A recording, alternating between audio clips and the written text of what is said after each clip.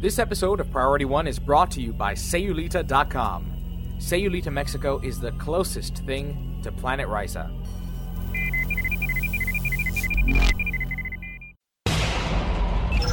Command codes verified. Priority One message from Starfleet coming in on secured channel.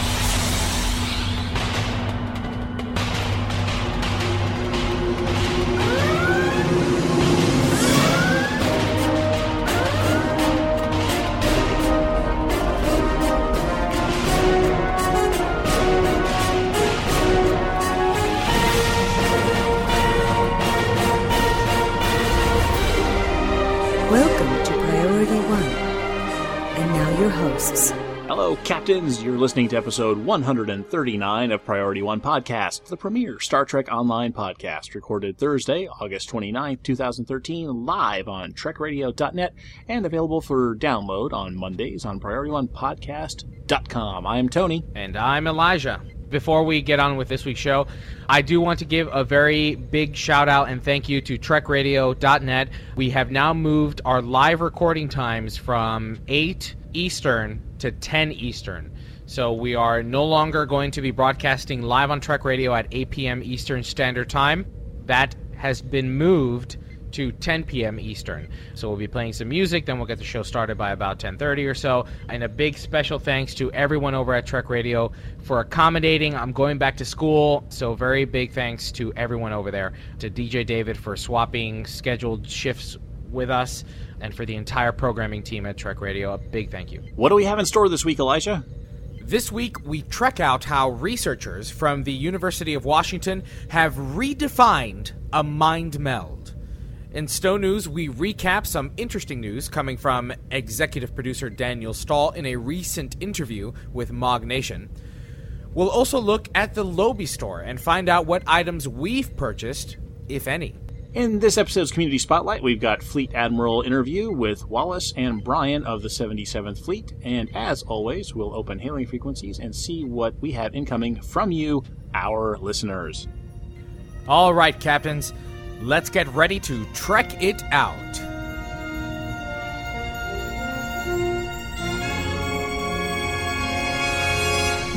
Jim, what in places? I don't know. Then let's trek it out.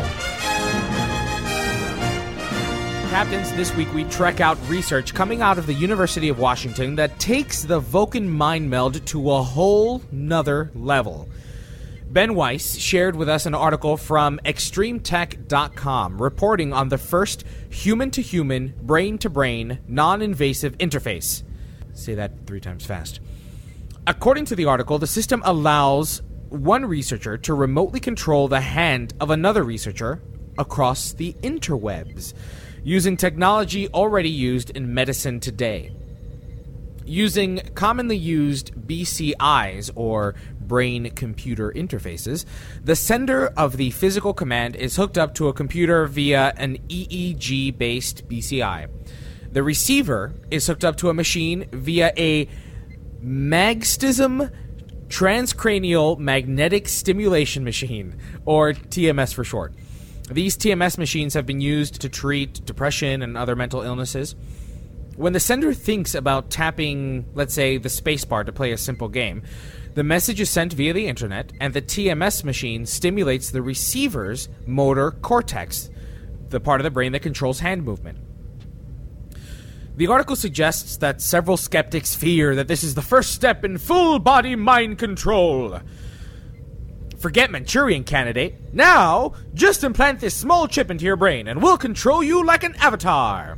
But researchers assure that the technology they have could not control someone without their knowledge. Heck, the article even points to yet another research project out of Brown University about the first wireless implanted brain-computer interface.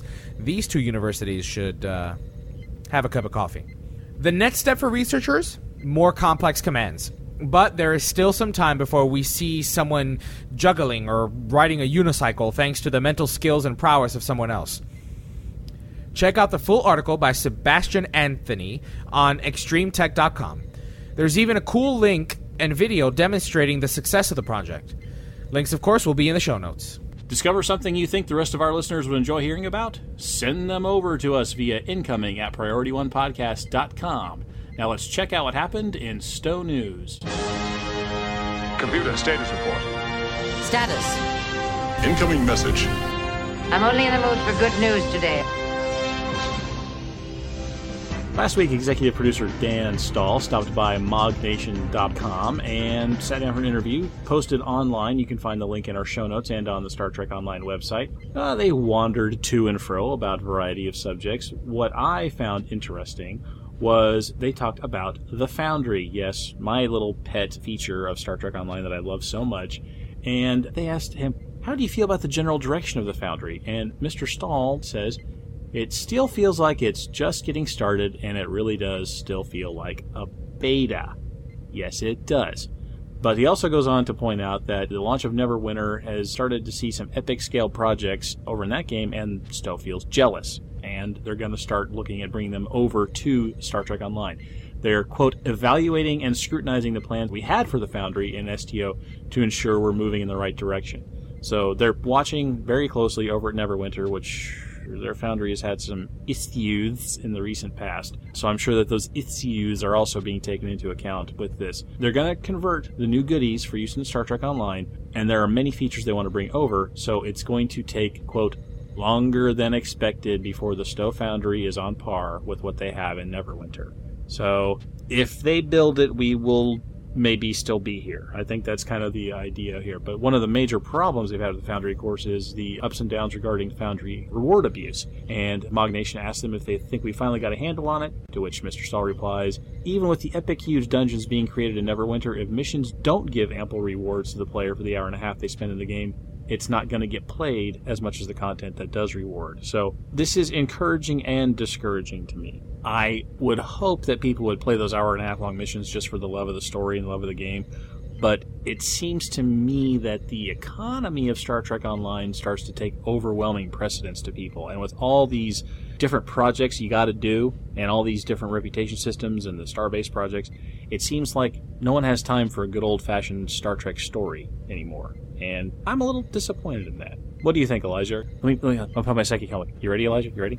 No, don't even bother putting your psychic helmet because I'm gonna really anger a lot of people right now. I think the truth of the matter is that the Foundry is not a money-generating feature for Star Trek Online. No. I appreciate several fan-made projects that are about Star Trek. I like Star Trek of Gods and Men. I've actually even started reading several of the books. However, it's a hard pill to swallow because I'm one of those people that if it's not canon, I don't believe it. Is that kind of mentality, so I almost have to force myself into the fan fiction. However, that's not to say that Star Trek fans do not deserve an avenue, a playground to create their own fan fiction. I don't think that they do not deserve a venue to put together their own fan fiction. However, I am not the type of player to go in and actively look for fan-made missions. That is not to say that there are not fabulous ones. Quite the contrary. When the Foundry first came out and we first took over this podcast, we tried to be very active about playing Foundry missions because there are some phenomenal authors out there that make missions that, for their time, put cryptic missions to shame. I would love to see love for the Foundry at some point, but I think we just need to let it go. Just let it go. I mean, the Foundry's been in beta since the beginning. This game did not launch with a functioning 100% published, polished Foundry. The Foundry was added later. I mean, it was a feature that added in. Right. Yeah. Right. And I think it was a test bed. It was quite literally a test bed for perhaps Neverwinter. I just don't see the audience there. I don't see that the average player that picks up this game, the free-to-play player, picking up this game, looking and saying, oh, I want to play a Foundry mission. Did you try a Foundry mission, like, right before you went to Vegas, Elijah? Did you try one? I did try a Foundry mission. I tried Tony Hunter's Foundry mission. And how far through that mission did you get? I don't know. You tell me, because it like forever. This is why this mission has been playtested. It's got nearly 800 reviews. I think it might have tipped over 800 today, actually. But it's got 800 reviews, 4 and 5 stars. I mean, lots of people like this mission. It's about 45 minutes long, and that's too long for Elijah. And let's be clear here. Elijah, superfan of Star Trek Online, has a podcast. We went to Las Vegas, Press in the Flesh. We do interviews with people. I mean, superfan Elijah. He couldn't hang with a 45-minute long story-based mission. He couldn't do it. I've got a puzzle in there. I've got strong characters. I don't have any typos. It's well thought out. I mean, I invested hours into my series. Overture, by the way, for anybody who's listening. Overture series. Just type that in. But don't play it if you don't want the story. And that's the problem. Is that, honestly, I see Cryptic's point. There really isn't a lot of return on investment to this thing because most players are like Elijah and Elliot. He tried my mission too, and he couldn't make it all the way through. He just didn't care. Listen, I am going to say this. I'm going to drive Elliot under the bus. He and I started at the same time. I go, where are you? He's like, I'm at this part. I'm like, how are you that far? He started skimming over. I was reading every word of your dialogue because it was your mission and you asked me to do it. And I did it. I did it with as much dedication and devotion to your craft as I could possibly pay as attention. And I did. And listen, you wrote really well, and I could hear Tony talking, and it was really fun. It was really exciting. It was a fun mission. But yeah, no, I have a hard time reading the Star Trek fan books, but that's because I suck at reading too. I'm not a big reader, a book reader. But hold on a second, because I don't want you to accuse me of being one of those pew pew people, because I'm not just all about pew pew. I do like my action. I do like to go in and play a game that I have to blow stuff up.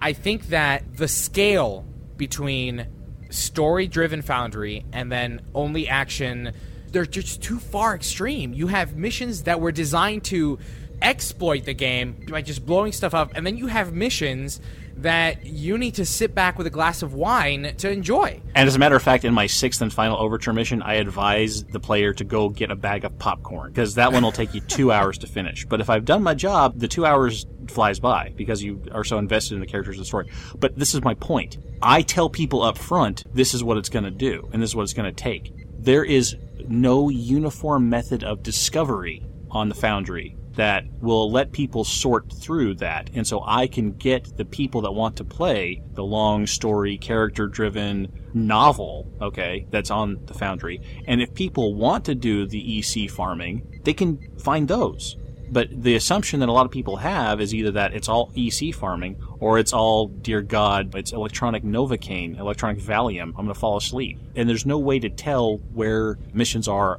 on that spectrum in between. So I think that Cryptic's time and resources would be better spent in improving the discovery mechanisms about those Foundry missions. Put some data out there. They've got tons of data. How much damage was done during this mission? How much enemy damage was done in taking this mission? You know, that'll tell you if there's lots of fights. How much was ground? How much of it was space? How many lines of text are on it? How many character boxes? How many average clicks does it take to go through the dialogue? Just put raw data out there. They've got it, or they can get it easily enough.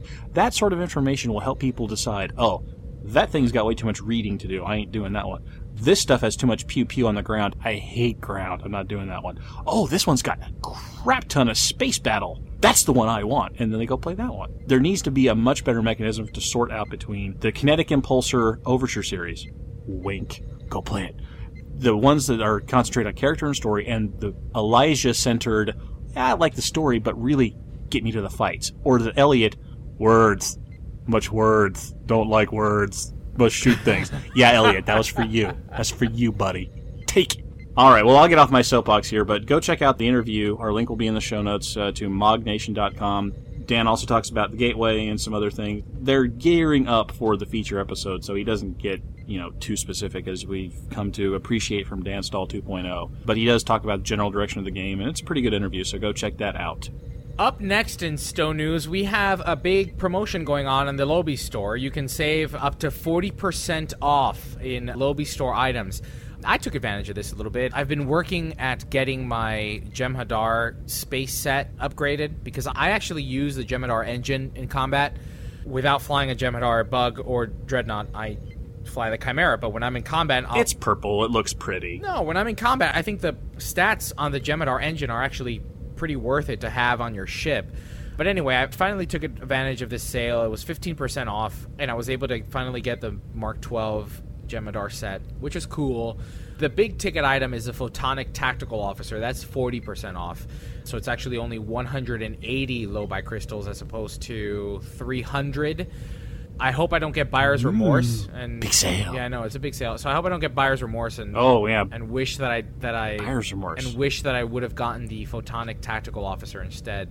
Maybe I will. I don't know. You know what you could do? You could open a bunch more lockboxes and get a bunch more loading Right. systems. Speaking of lockboxes. Yeah, you could do that. We were going to save this for Speaking of feedback, lockboxes. but I'm going to go ahead and just bring this up now. Well, this is all good stuff. Yeah, it is all good stuff. Speaking of lockboxes, last week we talked a little bit about lockboxes, and I had mentioned how the buyer's remorse seems to have been taken care of with the addition of several nice hot-ticket items. For instance, the genetic retrait, including the genetic traits. The helmsman is nice. Like the helmsman or inspirational leader, correct. Those are two very good traits. I bought myself a 10-pack of keys. I kid you not, I got duty officers. Oh, I got one ship. I got one mirror ship, but I got duty officers. Okay? Are you telling me that 9 of the 10 boxes were duty officers? All right, maybe I'm over-exaggerating, but 8 out of the 10 were duty officers. I think I got a VIP dilithium mining thing, but... Not $10 good, but yeah, good. Not $10 good, but I wanted the helmsman. I'm thinking, oh, sure, 10 keys will get me the helmsman, surely. Oh, yeah, totally poor wrong. Fool. Totally wrong. So I did have a bit of buyer's remorse when it came to that. I won't lie. Because if I'm going to spend money on a 10-key pack, then I want the thing that I want. And if the hot ticket item that they're trying to push to the ship and not the retrait, then I would think that my chances of getting the retrait would be fantastic. But clearly not. So I did have a little bit of buyer's remorse, I won't lie. I wish I would have had the helmsman, because listen, those traits are being sold for an astronomical amount on the exchange, like $30 yes, they are. million and up. I don't have that kind of spare pocket change. Yeah, but it's just energy credits, man. It's just all fake money, man. You can just do 80 STFs and get loot drops. Just do 80 STFs. Oh, wait, you're going back to school. You don't have that kind of time. Right. This is something interesting that was also in that Mog Nation article, that Dan made it kind of a point that they really want to go back and, like, give the systems that feel a little bit orphaned right now some extra love. PvP has been very orphaned. They're going to have to do some major work on that. Foundry, major work on is required on that. But there's things like the duty officers. Dan has said that this is their big push. That needs to be updated, needs to be polished a little bit. I think they could use another pass at the economy. The Lobby versus the lockboxes versus the Gold Press Latinum that's still sitting out there doing nothing. We asked for feedback on the lockboxes, and we're going to get to feedback in just a second, but I think overall they might want to take a pass at the economy as a whole, because if you are going to offer prizes like they want, like people want the genetic resequencer traits, and as the exchange points out, as you said, Elijah, they're expensive. It's half as much as some of the ships. So those are high-ticket items, and if those are one of the sort of consolation prizes, well, then maybe the odds of getting those need to go up a little bit. Or maybe the odds of getting a duty officer pack need to go down. So I think the entire economy as a whole could use a quote-unquote balance pass. And I think they tried to start doing that when they put the cooldown on the Tour of the Universe thing. Oh, the forums went wild. Well, at least a few people on the forums went wild. I think it was the same 6 people commenting over and over. But that's sort of indicative of them needing to sort of take a balance pass at the economy as a whole and see what their drop rates versus what people are paying for things on the exchange. I mean, I'm sure they're looking at this from time to time, but the big picture might need to be looked at here, I think. Agreed. And I like how you said if the genetic resequencers are supposed to be a consolation prize, then if I buy 10 keys and I open up 10 boxes, I want a genetic resequencer. I either want helmsman or something, but one of them so I can then sell it on the exchange and then get the one that I want or something. It's just, I was really disappointed. I'm there thinking, right after last week's episode, I'm there thinking, oh my god, I'm really excited. I'm going to finally get what I want. And no, not even. Most people go after the ships, but I want my genetic resequencer, but no, I don't get it. I get... You poor son. I get DOFs. Poor man. You got DOFs. And I think I pointed out last week on the show that I considered the DOFs sort of the booby prize. It's like when you get the DOFs, you're like, oh... and then but you know can't get that 10 times out of, 8 times out of 10. I still have 2 keys left. Maybe I'll be lucky. Yes, you can. But no, you won't. You're not Charlie and Chocolate I'm Factory. You're right. I'm not going to get lucky. I'm not going to get the helmsman. I'm not going to get the inspirational leader, because those are the 2 that I want. instead I'm going to get a Mirror Universe something, something, something. And I don't want the Mirror Universe something, something, something. I don't want that ship, because even the Mirror Universe ships, I don't think they're selling very high on the exchange. No, they're literally... I think if you took the exchange rate between Dilithium and Zen and Mirror Universe ships, I think you could literally get them for a dime a dozen. I really think that's about the price. Why? Why is that? Why are the Mirror Universe ships... Because their drop rates are too high. Because the drop rates are too high. This is what I'm talking about. And I think that's our community question this week. Okay, yes, you're right. That is our community question. What drop rates need to change in Star Trek Online? What to you is out of whack? What are you seeing way too much of that nobody likes and not enough of that everybody wants? Give us the answer on the Star Trek Online forums. Put it on PriorityOnePodcast.com on our show note page. Where are the numbers wrong on the drop rates? Give us a shout. Let us know what you think. Well, Captains, that wraps up this week in Star Trek Online news. Let's move to our Community Spotlight segment with our Fleet Admiral interview.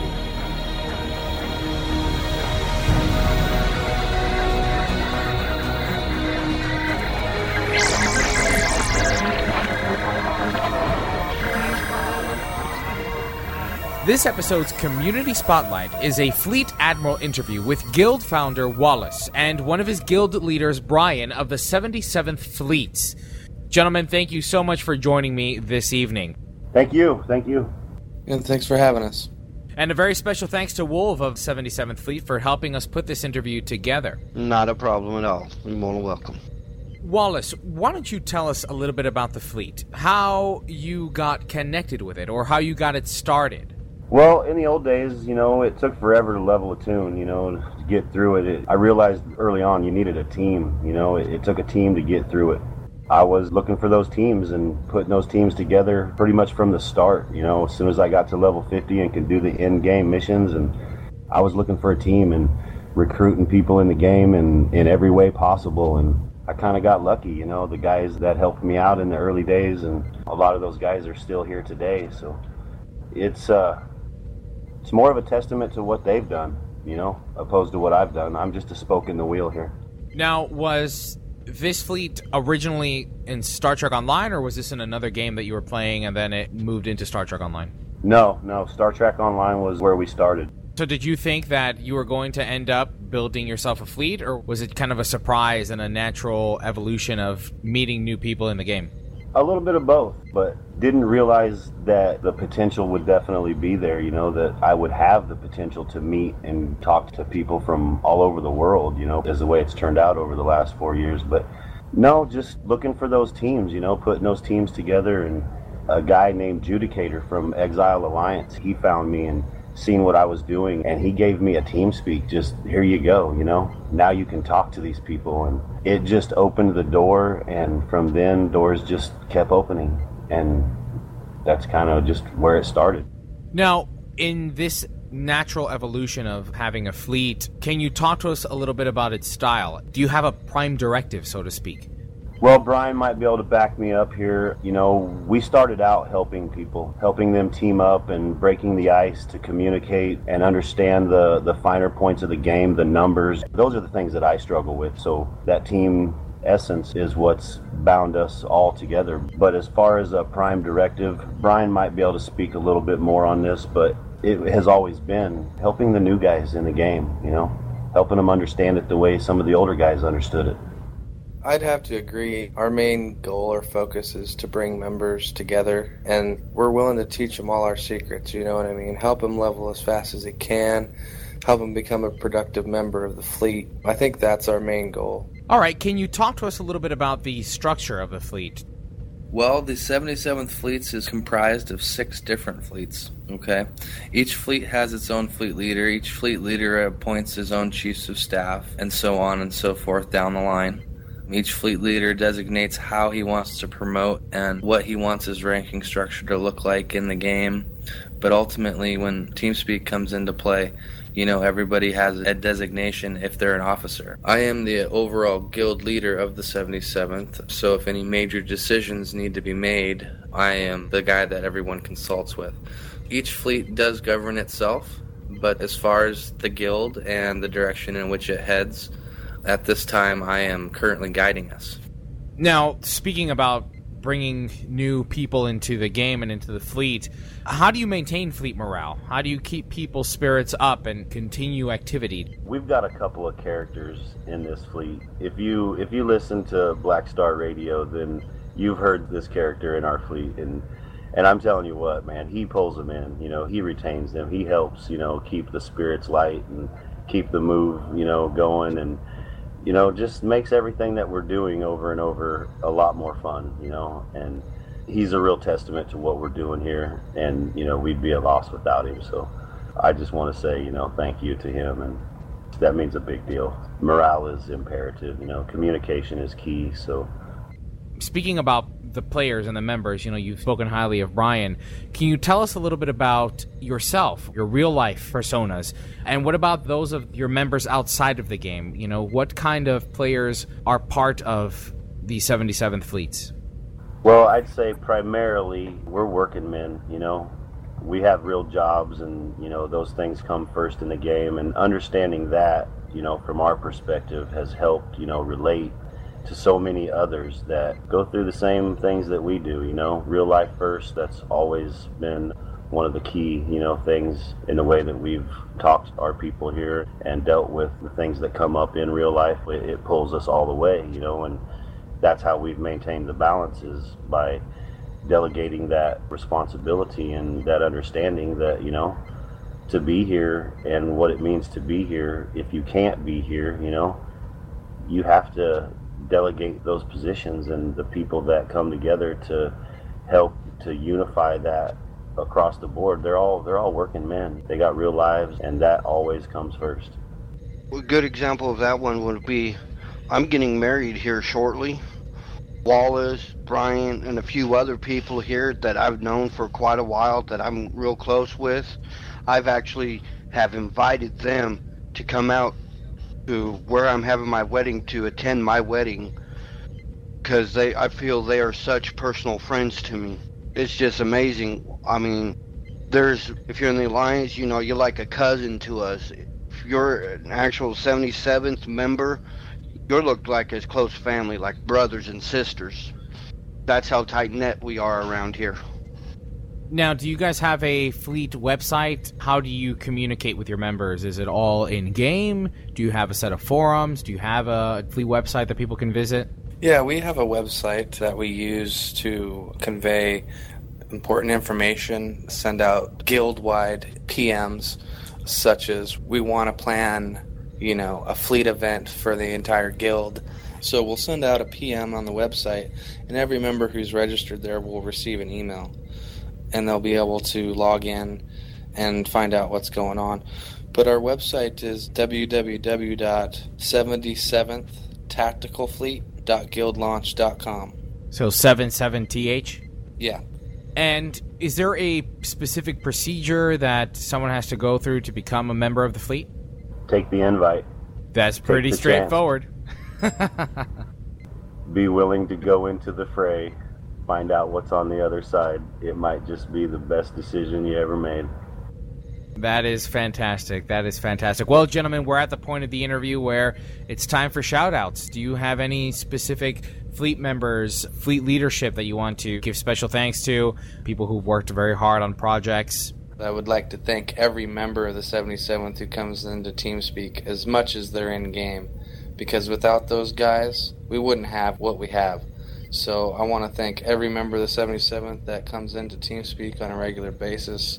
I love you guys, man, and if it wasn't for you, this guild wouldn't be where it's at today. I want to give a special thanks to the Imperium Alliance and Afterburner. He helped put this all together. 32nd Vipers, TAC Fleet Omega, 10th Fleet, 150th Op 4. A very special thank you to Black Star Radio, who's been holding us up for a while. Wolf Squadron, Celio Scouts, Rebel Unification, all you guys, man, you make this work, You see how we're doing it. We're all doing this together. Awesome. Well, I mean, the passion is certainly infectious, and we definitely feel it. So if you are not already part of a fleet and are still looking, be sure to reach out to 77th Fleet for an open invitation. Certainly there for you. Gentlemen, thank you so very much for your time. It's been a real pleasure getting to learn about the 77th Fleets and getting to know you guys, the leaders, the top brass of the fleet, the people that keep it going and keep the excitement going, not just for your own fleet, but for Star Trek Online. It's communities like yours that keep the game alive. For that, keep us alive here at Priority One Podcast, so we most certainly thank you for that. And we look forward to seeing you in-game. Thanks again, Elijah. We hope to see you in-game as well. A very special thanks to our fleet admirals for joining us on this episode's Community Spotlight. Let's open hailing frequencies and see what's incoming. Message coming in, sir. Hailing frequencies. Open. See, we are getting to know each other. Well, from the STO forums, we hear from TRH Ranger XML, and he's stirring up some controversy on the forums. Starting off with, didn't the Voth have colony ships? So couldn't this be a prequel to Generation ships like the Enterprise J? To which Center Solace replies, I hope not. I would like to have as few things from Enterprise as possible. Ooh, well, and then Ranger XML steps in it again. Ilachi were in 2 episodes, Enterprise Silent Enemy ship, and TNG Schisms, the actual Ilachi. Might be wrong on this one. And Azomov 78 comes right back. The Ilachi were only ever in Enterprise, then known as Shroomies. The STO devs are trying to conflate them with the Solanogen-based life forms, but they're quite a different species, with the ones from Schisms having more insect/crustacean-like features. To which Tumorfang's Taco Boy, known forum troll, comes in with the smackdown. There is no conflation. They are separate species, even in STO. The Ilachi, Shroomies, only ever show up in Silent Enemy. Oh man, he's stirring it up now. Listen, buddy, don't you dare talk bad about Nick. He's my boy, yo. He's my Cuban brother from another mother, and he's not even Cuban. But that's cool, because one day we're going to plan a trip. He and I are eye to eye, bro. Don't you mess with Taco Fang's Tumor Boy. Well, then Neokarai, I don't know if I'm spelling that right, he brings in the closer. I smell a taco conspiracy. Did I get that right? No, a taco-conspiracy. I like Taco Conspiracy. I don't know, anyway. But anyway, thread over once you bring out the taco-conspiracy. Azurian Star writes, thanks for pointing out that the new storyline mission is a single episode like Temporal Ambassador. Many people indeed were thinking that it was a new featured event arc. Though I fear that when the mission becomes available, we will surely get, that's it? Oh no, I wanted a whole 5-episode series. Too bad. Wait for Season 8 to come out and eat a Dyson Sphere.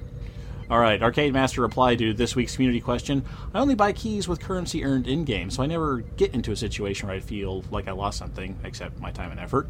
I think the current value of the boxes is fair, but mostly due to increased Lobby gain and the offerings in the Lobby store. And I'm going to editorialize and add in when you throw out Lobby sales, too. That probably helps. As for the new box, he continues, I wasn't too interested this time. The Stargaze also chimed in our community question. I want the mosquito! Seriously, though, I'm disappointed that the Ilachi Escort is not available on the Lobby store. Not that I have any huge amount of Lobies lying around, but at least I would like to have the option to be able to buy one, with a 0.1% chance to get the ship in the lockbox. It would have been at least possible in the Lobby store. No idea how long this Escort will be available on the exchange.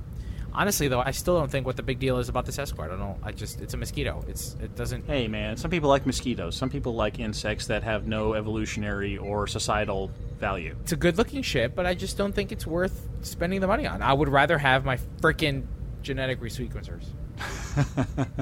Raven writes in, good show, but no shout-out to each of the brave players that survived the no-win scenario?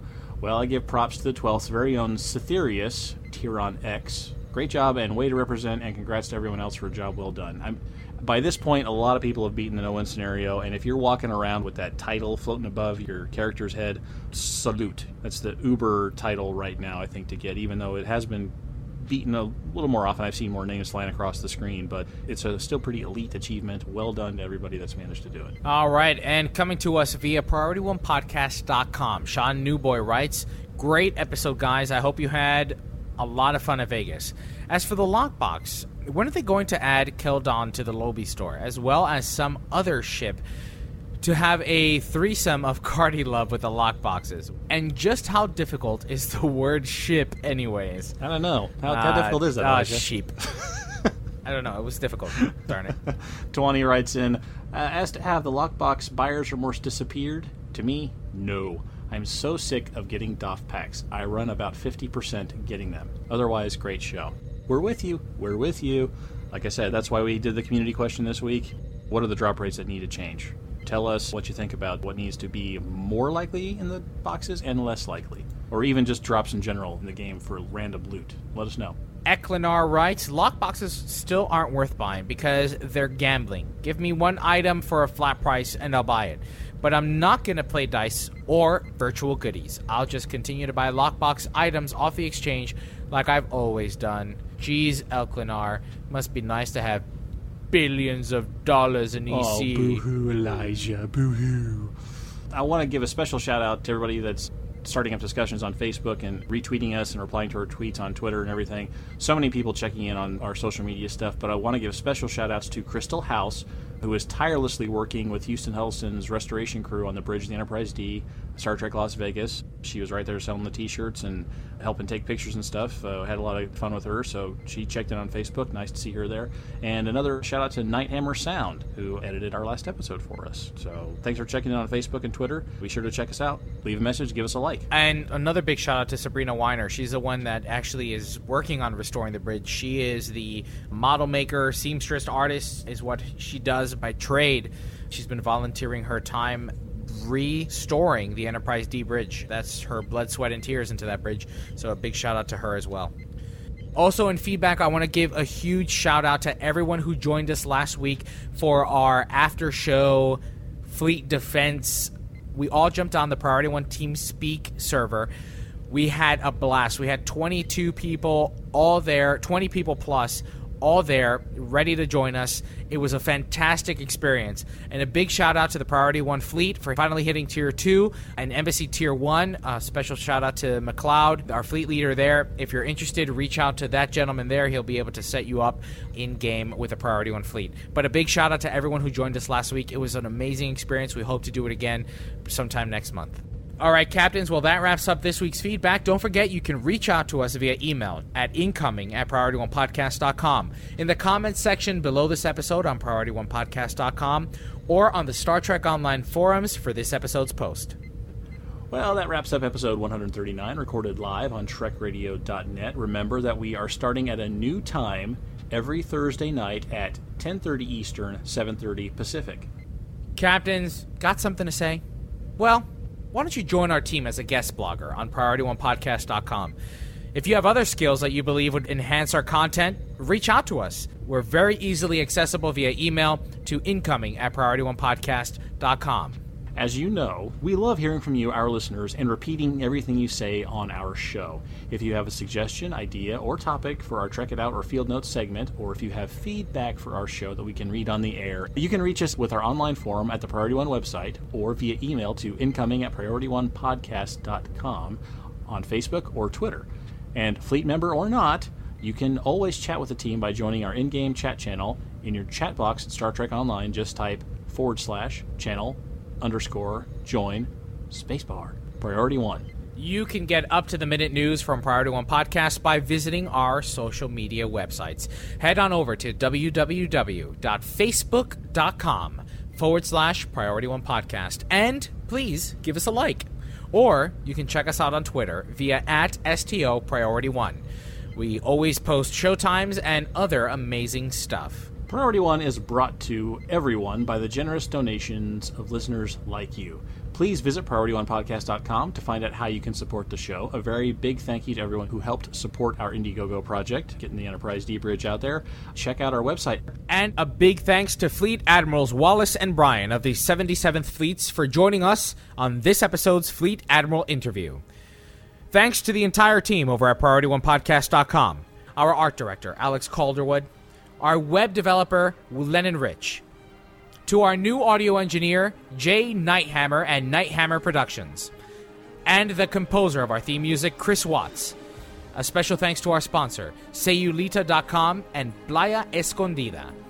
To our syndication partners, Subspace Radio, blackstarradio.net, and trekradio.net.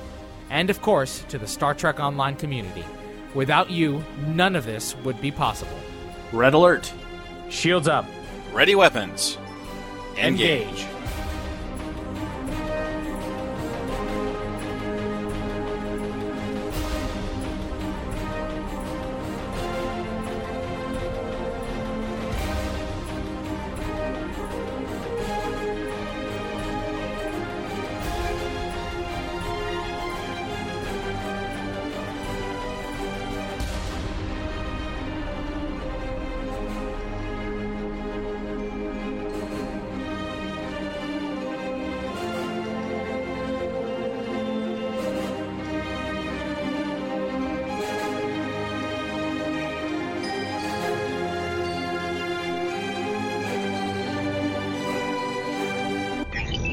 Transfer complete.